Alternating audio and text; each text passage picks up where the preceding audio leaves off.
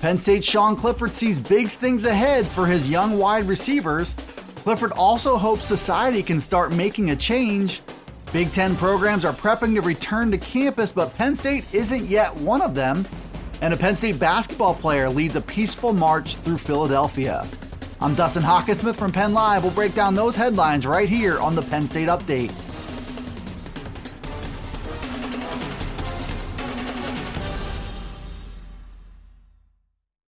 Penn State quarterback Sean Clifford spoke with reporters on a Zoom conference call on Wednesday. One of the main topics he addressed was the playmakers in a new-look Lions offense. We know about Pat Freiermuth and a deep group of talented running backs. We can also say with reasonable certainty that junior wide receiver Jahan Dotson looks ready to take another step in his career. But beyond those players, the Penn State offense does have some question marks. Clifford talked about two potential answers to those questions in talented redshirt freshman wideouts TJ Jones and John Dunmore.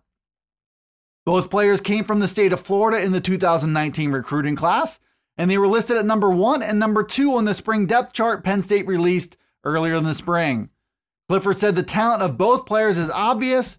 Jones is a terrific runner after the catch, and Dunmore has excellent ball skills and body control. But Clifford said they're also willing to work for whatever they get, which is just as important as the talent they show on the field.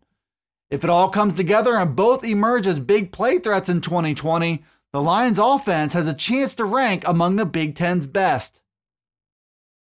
Penn State quarterback Sean Clifford talked all kinds of football with reporters on Wednesday, but he was also asked about the current state of the country with protests and violence breaking out in cities nationwide.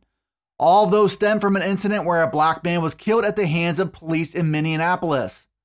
4 officers involved were charged in that incident, including one who got upgraded to a second-degree murder charge on Wednesday. But it was just the latest and highly visible brutality directed at African Americans, and that's been felt in Penn State's locker room as well.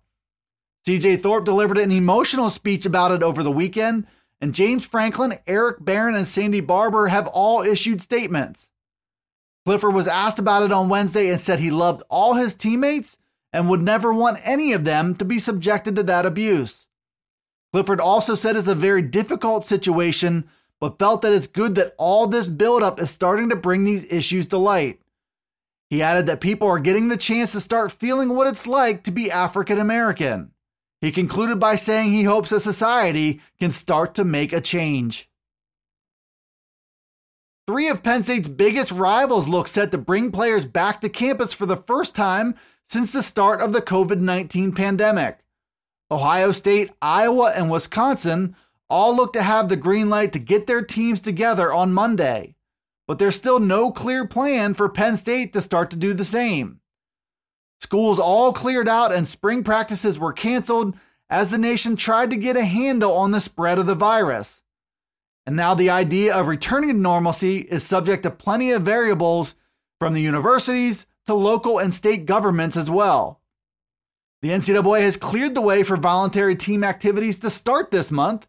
The next step will be for Penn State to give the green light for that to happen.